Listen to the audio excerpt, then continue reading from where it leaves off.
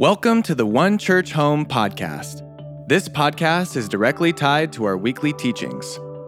If OCH isn't your home church, we encourage you to get plugged into your local body. We pray this sermon blesses you as we press into the Word of God together. Every week I like to kind of share a story. Typically I try to be vulnerable, and most of the time it's just sharing something dumb I've done in my life. If you have any dumb stories, feel free to open up next week. Yeah, and I'll let you.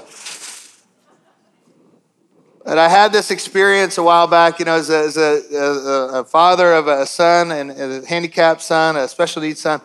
You find yourself constantly in, I won't call it a battle, but more like a street fight with the government and the insurance companies about what they're going to cover and not cover. And so there's always this kind of ongoing thing that we're kind of fighting for, and it's just happening in the background, and it's typically surrounding, what's going to be, what services or what, all this stuff. And as a pastor, you obviously know the intricate details of, state-run healthcare.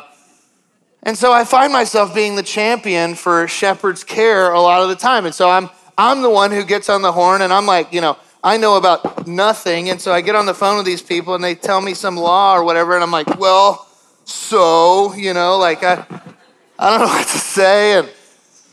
And I find myself oftentimes just running to the end of my rope and going like, I don't know how else to fight this battle. I don't know what to do. And we've had a group, we say small groups here are so important. I'm not exempt from that. I gather in small groups of people too. And we had this ridiculous small group full of people that all should have been leading their own group, but I was kind of hoarding them at my house on Sunday nights. And it was great, obviously. But it was awesome. And they would, they were there. They walked through the process with us. And this is not something that's just one time.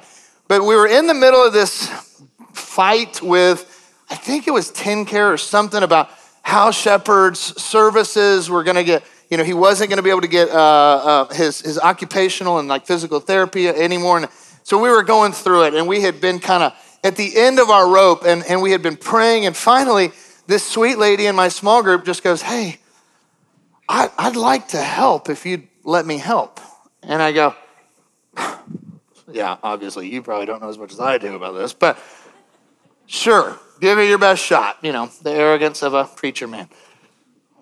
And so the next day, literally, I get a phone call from the state of Tennessee. They said, your case has been brought to the highest level. And we are now appointing you a liaison from the state of Tennessee that's going to walk you through every single aspect of this. And she's going to guarantee to get this problem solved. He will have all of his needs met in the next week or so. Now, this is the arrogance of old pastor here. I'm like, wow, all my hard work paid off. And the Lord knew that I thought that in my soul. And so she finished the conversation by saying, I don't know how you know the woman you know, but she holds such influence in the state of Tennessee that one phone call from her opened up all the doors for your son. You didn't have to say it like that. And what it reminded me, and it was one of those moments, like I had no idea who was sitting in my living room the whole time. I had no clue who was in my life, in my circle, in my corner, on my team that could fix the problem I had right then and right there with one phone call. I labored and I worked and I worked and I labored and I had confusing phone calls, and I acted like I knew more than I did, and I got nowhere. And with one phone call, the doors fly open. How many of us are in that same experience as it pertains to our relationship with God Himself? We don't know who's sitting in our living room. We don't have an awareness for how big he is, how grand he is, how strong he is, how dear he is, how faithful he is, how willing he is to get in the mud with you and help navigate the situation. And we don't even think to ask because we're not sure who he really is. You see, my issue is I knew who she was, but I didn't know who she was. You know what I'm saying? I didn't know she was a big deal in that world. Y'all, this is a story of us and God. We don't realize how big our God really is. How great he is and how available he is to get down and work through the issues. There is nothing you are facing that God can't fix. There's nothing that we're going through that God can't meet us in. There's nowhere that you're going to go, no distance you're going to run from him that he's not willing to come and get you. And so as we have stepped into this series called The Great, it's not because we just needed, I guess we're going to have to do a Names of God series, so what do we... My heart jumps out of my chest to go, I want people to realize who's sitting right in front of you, who this God really is and how majestic and wonderful and beautiful and strong and powerful he is, so that in your time of need, you know where to turn to. And so we've explored his names throughout the scripture in an effort to unveil to us who our God is and what he's really all about. And we've talked about this first name that he gave us. The first name that he shared with us is I am, and that's Yahweh, and that's Lord. And his first name is inviting us to lordship, where he rules and reigns in and through our life. We've talked about him being Jehovah Jireh, the provider of our life, that when we are aligned in his ways, that he'll provide our needs. And that seems crazy, and yet it's true. We've talked about him being Jehovah Rapha, the healer. And it's like you realize that God's healing is happening and yet will happen. And that there's a process to healing where he gives gifts to see things like we've never seen before. And then we arrive at this name today, a name that as a preacher, you're embarrassed to realize how little work I've done on this name. And I get to it and I'm like, oh yeah, I've heard about that. And it's one of those moments where you're like, but God, just tell me again for their sake, not for me. But what does that mean? It's a bit of a foreign name. It's not something we say a lot, but Jehovah Nissi is the name we're talking about today. And it is that the Lord is our banner or our refuge. And you kind of say it and you go, cool. What's a banner? And we realize that this name is something that, at least for me, when I started to dig into this week, when I started to press into the word, to let the word get into me, I realized, man, this is a name we need now more than ever. That he is our banner and our refuge. We're going to learn about it today because the person that this name is resonating for today is the person who feels like the deck is stacked against them. Does anybody feel like there's just an onslaught that won't stop in your life, that there's an unusual pressure and in outward pressing down that happens on your life that's unusual? Is there anybody who goes, man, I feel like it's all against me? For that person, Jehovah Nissi is the thing you need to hear more than anything else. And it comes from and rooted in Exodus chapter 17, verses 8 through 16. It says, now Amalek came out and fought with Israel in Rephidim. And Moses said to Joseph, choose us some men and go out and fight with Amalek. He's a good old boy. Today I will stand on top of the hill with the rod of God in my hand. So Joshua did as Moses said to him and fought with Amalek. And Moses, Aaron, and Hur went up on the top of the hill. And so it was when Moses held up his hand that Israel prevailed. And when he let down his hand, Amalek prevailed. But Moses' hands became heavy. And so they took a stone and put it under him, and he sat on it, and Aaron and Hur supported his hands, one on one side and the other on the other. And his hands were steady until the going down of the sun. So Joshua defeated Amalek and his people with the edge of the sword. And then the Lord said to Moses, write this for a memorial in the book and recount it in the hearing of Joshua, that I will utterly blot out the remembrance of Amalek under the heavens.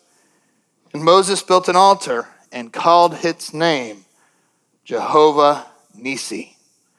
For he said, because the Lord has sworn, the Lord will have war with Amalek from generation to generation. I'd like for you now to raise your hands up as high as you can in the air.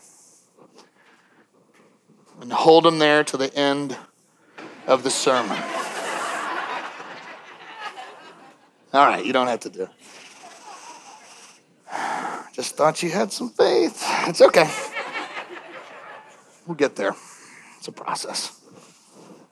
Who are the Amalekites? Amalekites. Why do I talk so funny?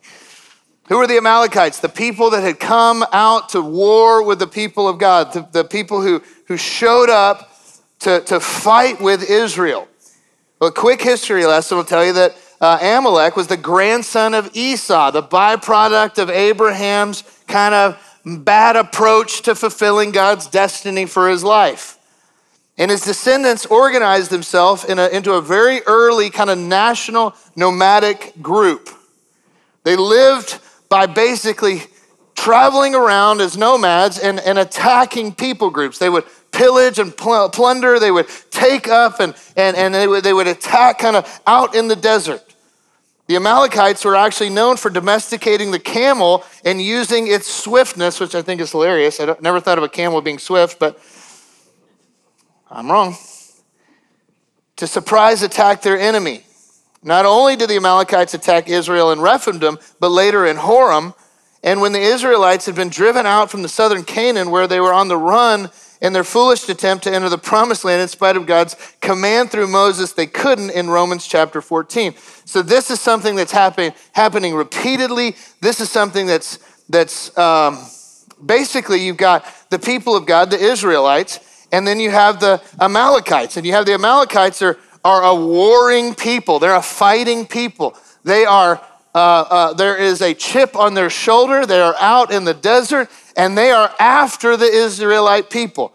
They want nothing more than to completely blot out the Israeli people. They want to destroy them because they see them as inheriting that which they should have.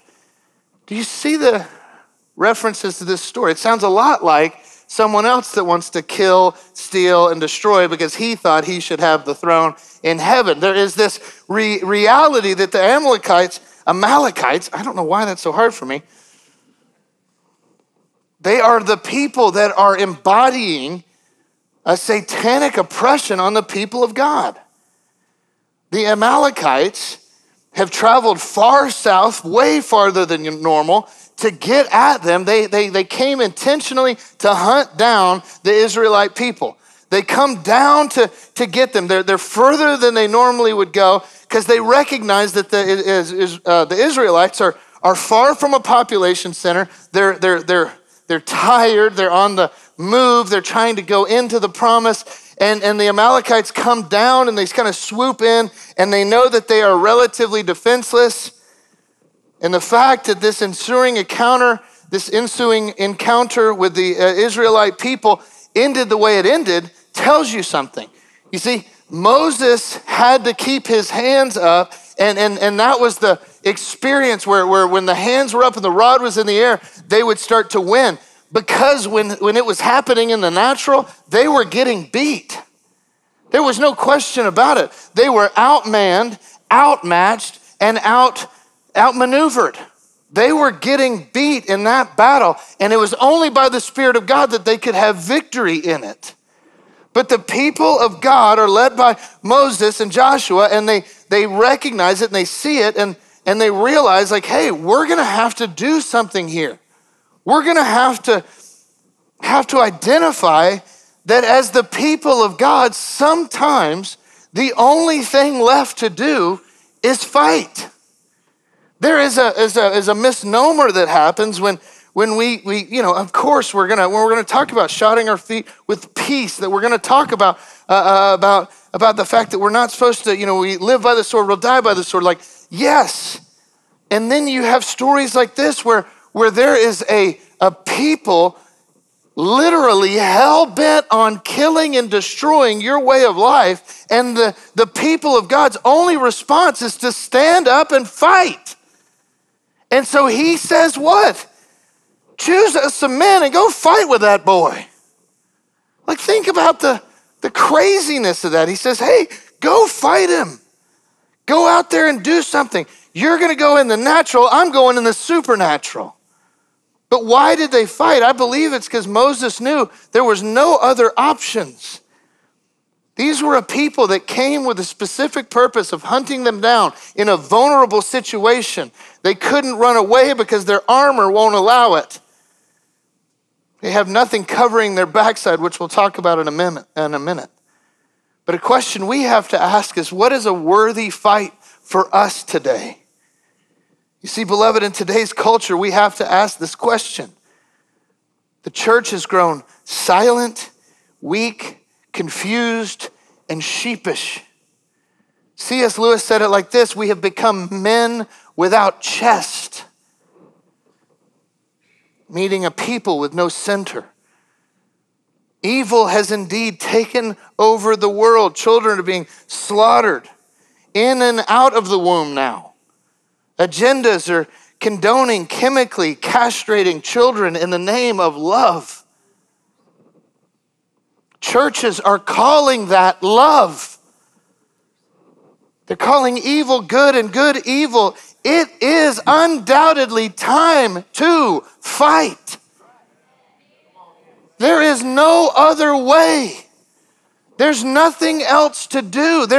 We can't run from this. We can't cower down. We can't put our head in the sand and sing Kumbaya and hope that church dinner is good. We've got to stand up for something, and we've got to believe that the banner of God is over us and that the battle will be victorious. We weren't made to sit back in just some room and, well, I hope they figure it out there. It's not. 75 years ago, the church was the greatest influence in the world. The church was the greatest impact. They didn't even plan Little League games on Wednesday night because they had a fear of the church. I don't mean a fear like they thought we were going to go beat them up. I mean there was a reverence to it. And it's time to get the reverence back. But we get the reverence back by being something that actually makes a difference. We don't get to yell and scream and hope and holler and guilt and shame everybody. You know why nobody wants to go to church? Because the church hasn't shown up. But when a church shows up and a people set ablaze for the cause of Christ, and all of a sudden we start to show the world who we are by serving, providing, leading, and helping. But when we stop outsourcing every single thing, it's like, well, I need marital help. Well, go see somebody over there. I need, my kids need help. Go over there. How about the church starts doing something? How about we? Remember, the church isn't me. It's we. You, all of us gathering together to meet the needs of the people inside the body and outside the body. We start to become something wholly different. And all of a sudden the world starts going, hey, you seem to have this right. What am I going to do? How do we get through this? And we say, we know the way, and his name is Jesus.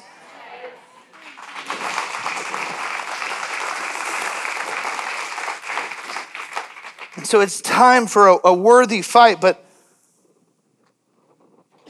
what this story tells us is there's lots of worthy fights, but you have to have a kingdom plan. You have to take it with a spiritual and a kingdom strategy that's gonna transcend what we understand and what logic says. Remember, this fight it's simple. You have a superior army with better tactics, with more men, with better vision.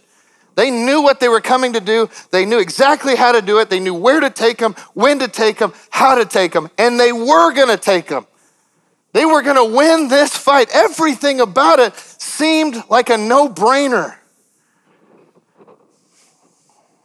But no-brainers are no match for God. So what strategy did they use? For starters, they did something in the natural and they trusted fully in the supernatural. You see, it's easy for us to do one or the other. You know, we see a need. I had a sweet talk with a guy after first service, and he said, this is really, tell me something. He's had a thing where he's been convicted that the Lord's been telling him about, hey, you're in this Bible study, but it's just a bunch of circular conversation. It's time to get these guys and challenge them to go out and make a difference. Pray with your wife, pray with your kids. Do something more than just sit in a room and drink coffee and talk about how bad everything is. And he said, but I don't know how to say it because I don't want him to think it's in my own strength. And I don't want him to think it's my own deal. And it's like we hear this kind of big language of fight, and you go, that could be the fight. What would the world do with 25 men mobilized for the cause of Christ? Who knows? D.L. Moody said the world's yet to see one man wholly given to the cause of the Lord Jesus Christ. What would he do with 25? What if this man's exhortation to his Bible study is the thing that sets on fire their soul in a way that they get on mission for God? And so you could see this as, well, it's only fighting in these huge arenas about massive global issues. It's that, and it's this, and it's everything in between. It's our willingness to be obedient, to do what God said to do when he says to do it. And so all of a sudden we realize we're gonna need a kingdom plan. That kingdom plan is twofold. It has to be. It has to be both in the natural, somebody's gotta show up and say something, but it's gotta be supernatural, covered by the anointing of God's hand and blessing in the battle.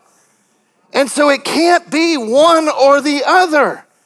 Some of us aren't being mad because we're going, man, I've been praying for years for the school system. I've been praying that the Spirit of God would move. And the question you got to ask yourselves, have you ever gone to a meeting? Because if you pray, but you don't come to play, you could miss it.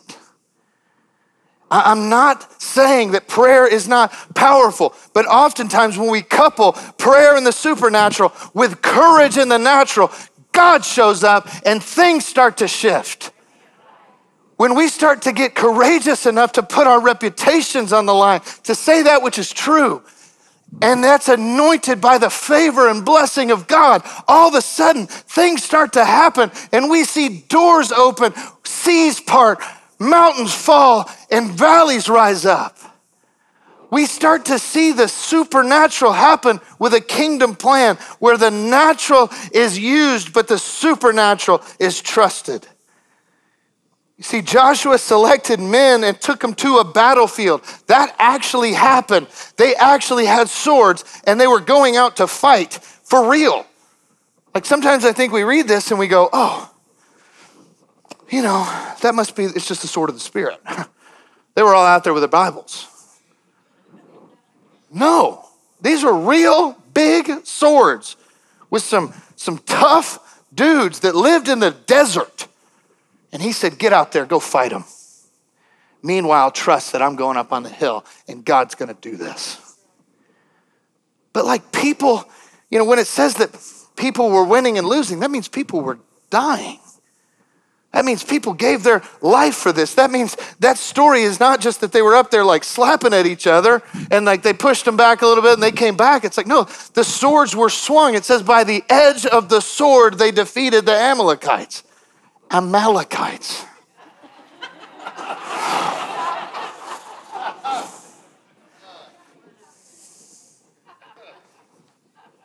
But they couldn't run. They couldn't flee. They couldn't take off for the hills. They couldn't say, this is for another day. We're going to run away. We're going to go fast and make sure God wants to fight. No, they stepped up and they fought. But if they run, they weren't covered. But they had to understand what the real battle was happening. That's why I love the scripture, because it comes to life to us and it puts some meat on the bone, so to speak. But But does this mean for us, as we start to think about what are worthy battles for us to fight, what's a kingdom plan for us to fight them, we have to remember our fight is not against what? Flesh and blood. Ephesians 6:10-17 says, finally, my brethren, be strong in the Lord and the power of his might. Put on the whole armor of God. Now listen to this. People don't put on armor to go to sleep. I mean, a CPAP maybe, but it wasn't funny. Put on the whole armor of God that you might be able to stand against the wiles of the devil. For we do not wrestle against flesh and blood, but against principalities, against powers, against rulers of the darkness of this age, against spiritual hosts of wickedness in heavenly places. If you see those who embody the spiritual opposition in our world, if you see them as your enemy, you will miss this fight. You see, your enemy is not the people who embody the principles. It is the principalities that are in animating the people. And so we don't hate people. We're not going to go out. It's like the job of the Christian isn't like, well, we're fed up, let's charge. It's not our fight. It's not how we fight. We fight against powers and principalities. This is just stuff. That's the stuff. So this fight is a kingdom plan, recognizing our real enemy, the one who is opposing us. It is principalities, powers against darkness of this age and against spiritual host of wickedness in heavenly places, which is our inheritance according to Ephesians chapter 1. So then you see, beloved, that when we understand, while it may look physical, it may sound political. Make no mistake, we are at war in the spiritual. Moses and Joshua were very aware of that, and they fought in that way in a two-pronged attack. And Paul goes on to show us that the battle armor that is ours to fight with is a spiritual armor. But it doesn't mean just because it's spiritual, we don't have to actually put it on. This is where it gets mysterious. It gets a bit confusing because I can understand if you said, hey, I need to go fight that person. That's clear, that's obvious. I know exactly what I have to do. I know where I need to be, I know where he is. But when you say you're fighting spiritual things, when you say you're in this warfare of spiritual principalities and powers, and you go, I don't fully understand what that looks like. But it says, therefore, take up the whole armor of God, that you might be able to withstand in the evil day, and having done all, to stand. Stand therefore, and gird up your waist with truth. Notice it doesn't say your truth.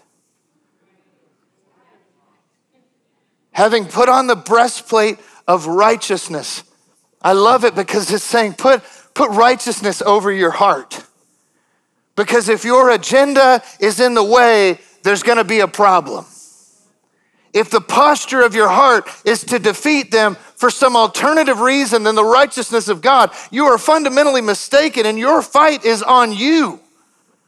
But if you want the banner of God to preside over your fight, then let your heart be covered in righteousness. Having shod your feet with the preparation of the gospel of peace. Peace? Armor? War? What? And above all, take the shield of faith with which you can quench all the fiery darts of the wicked one, and take the helmet of salvation. Let that guard your mind, that you are saved and free forever. So whatever happens to you here is of no result, because that is yours forever. And the sword of the Spirit, which is the word of God. You see, there's no protection. There's nothing covering you if you run from the battle, but forward facing the battle with armor that doesn't always make sense, with peace in war, we can stand therefore. Why? Because the banner of God is our refuge.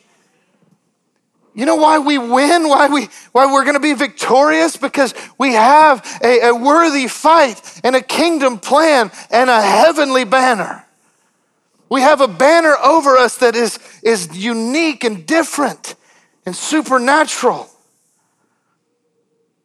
Were very aware when they took the battlefield in a courageous fight with a bigger opponent against all odds. The only option they had was to trust that God was going to do his part. They had to be willing to sacrifice. They had to be willing to go out there, to even be willing to lose their life for the sake of the cause, knowing that God was in control and that their salvation was secure and that righteousness and peace and truth defined them and held them up. So what strategy should we use? It should be a combination of courage to show up in the flesh and battle in the spirit. We can't fight behind a keyboard alone. We can't run and hide. We must face the battle in front of us with the heavenly banner and the refuge over us. And so it begs this question: what is a banner, and what does it mean to be the banner of God? The most direct thing, we don't walk around with banners that much. You might see one at like welcome to church, but we don't do banners here all the time. It's not like I would drive in with a banner over my car like, this is Ian's car. I try to hide that. I don't road rage. It doesn't.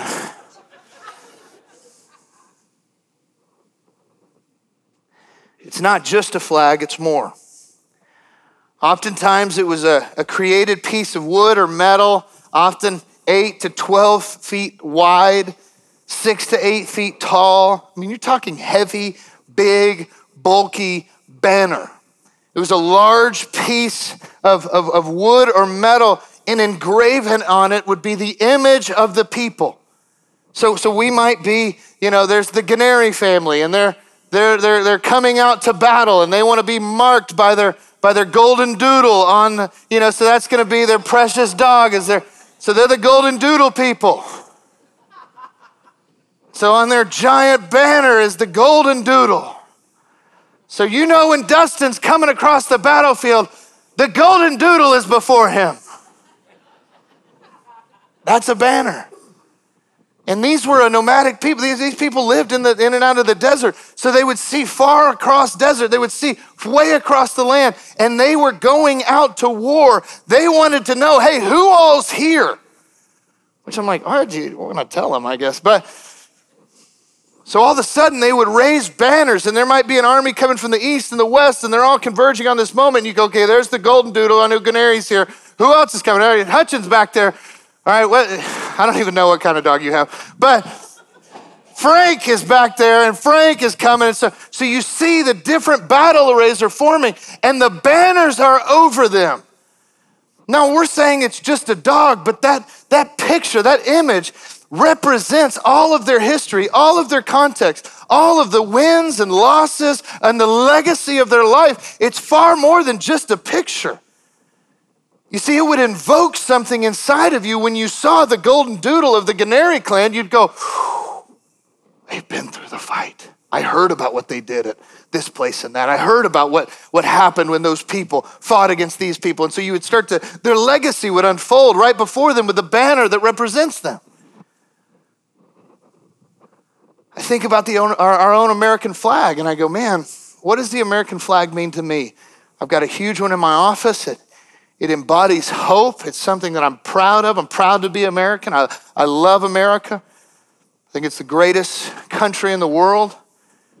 And I think it's something that should be protected and honored and respected. And so I have an old American flag encased in my. It's now in my living room, but it was in my office when we had offices. Someday we'll have them again.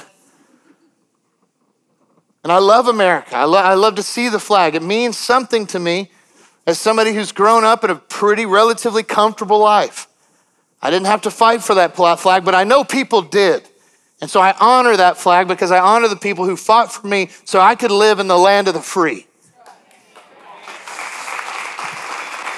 Now, For the men who fought for that flag means something different. It means something that I sacrificed for, not me, but them, the veterans, the men who have spilled blood, given everything, sacrificed it all, some the greatest sacrifice. For a veteran, they see the flag and it means something different to them. So again, two people that both love it, but it means something different to each of us. Now imagine you're in some bunker in Baghdad. You're in some bunker somewhere and you are an enemy of America. And you see an Apache helicopter fly into the air with the American flag stamped on the side of it. That flag means something wholly different to him. That flag to that man in that moment means that's an army full of men and women willing to die for their country. It represents fights from ages ago. Ages when this country would fight against tyranny, when this country would fight against oppression, when this country would stand in the gap for those who couldn't fight for themselves. That flag on that helicopter means something totally different to that man. And that's Jehovah Nissi. Jehovah Nissi is the flag, the banner over the people of God on the battlefield of God, symbolizing that to the opposing armies of God. That when we step on the battlefield to fight a holy fight, to when we step up to tell the truth in the midst of a world that is opposing us, against people that are more organized, there's more of them, there's more to oppose us. When everything is going against us, when we stand for the truth of God, the banner of God imposes fear and paralyzes the enemies of God because they can't stand against him. And so all of a sudden we start to go, man, it doesn't make sense. They're bigger than I am. There's more of them than I am. They have more access. There's more communication. They're better. In every way, it's coming in upon us. The agendas of the world are trying to kind of take us out. And yet we get to stand therefore. Because God called us, we cannot be prevailed against. When the banner of God is that which is over us and the enemies of God see that, all of a sudden things start to change and Jehovah Nissi becomes real in our soul. So what defines you in battle? What defines me? Is it my job? Is it the resources that I've accrued? Is it my role of a husband or that of a wife? Is it the amount of services I've attended or things I've worked for, things I've done? Am I leaning on my achievements to define me in battle, or am I trusting in the banner of God and the banner of God alone? Because I'm here to tell you, all of it won't cut it on the battlefield that we're going on to. Acts chapter 19, verses 13 and 16 say this. Then some of the itinerant Jewish exorcists took it upon themselves. Let me just be clear. Don't take it upon yourself. To call on the name of the Lord Jesus over those who had evil spirits. But they said it this way: we exorcise you by the Jesus of whom Paul preaches. Not good. Also, there were 7 sons of Sceva, a Jewish chief priest, who did so. And the evil spirits answered and said to them, that's a bad day. Jesus I know. Paul I know, but who are you? Then the man in whom the evil spirit leapt on them, overpowered them, prevailed against them, so that they fled out of the house naked and wounded. You see, church, this isn't about casting stones but has anybody felt like lately the church has looked a little overpowered, defeated, naked, and wounded? Am I alone? Why is that? It's because they've gone to battle without the banner. because they went to battle, and we've stepped into battlefields. We've said the name of Jesus. We've flippantly written songs and done things and made it all about a show, made it all about a thing, made it all about a gathering, made it all about a number. And all of a sudden we got whooped in the battlefield and we wondered what happened. Why is the church defeated and wounded and naked and ashamed? What's happening in the church today?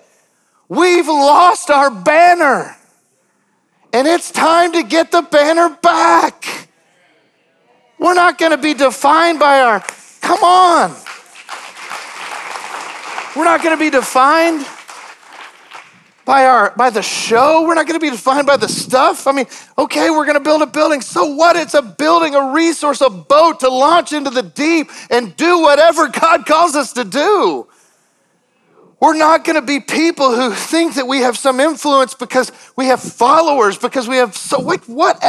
The only thing that matters is obedience to do what God has said to do.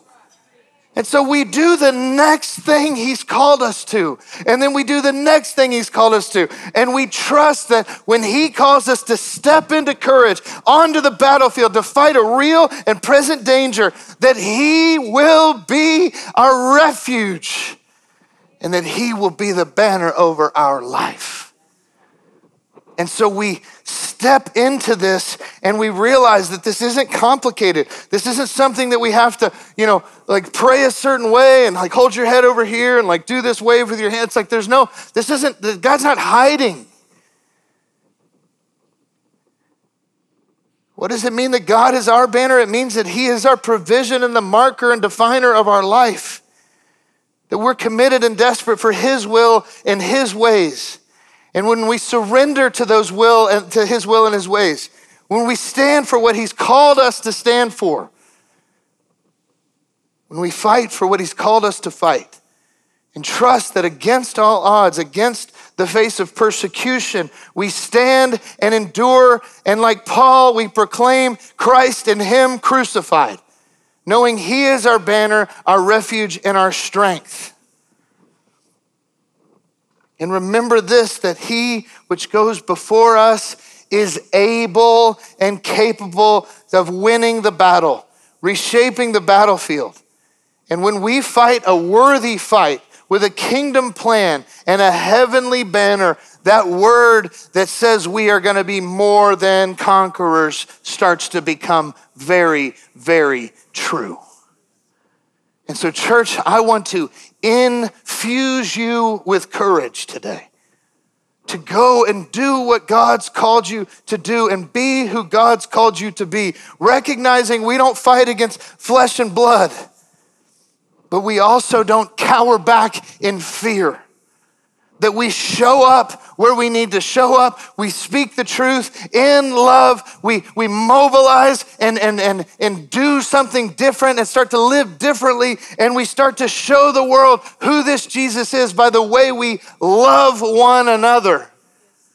And in doing so, the world starts to see a church that's making a difference, and they start to wonder what's so different, and they start to inquire, and we get to point them straight to Jesus. See, God's not done with this world. God's not done with this city, this country. He's just getting started. And the church gets to be the spark that changes everything. Because the banner over us is Jehovah Nissi, now and forever. Amen, somebody? Amen.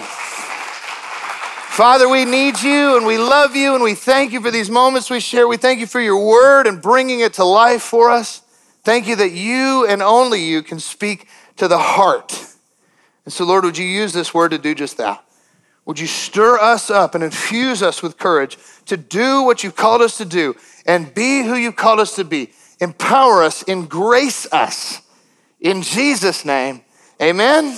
Amen. God bless you guys. We'll see you next week.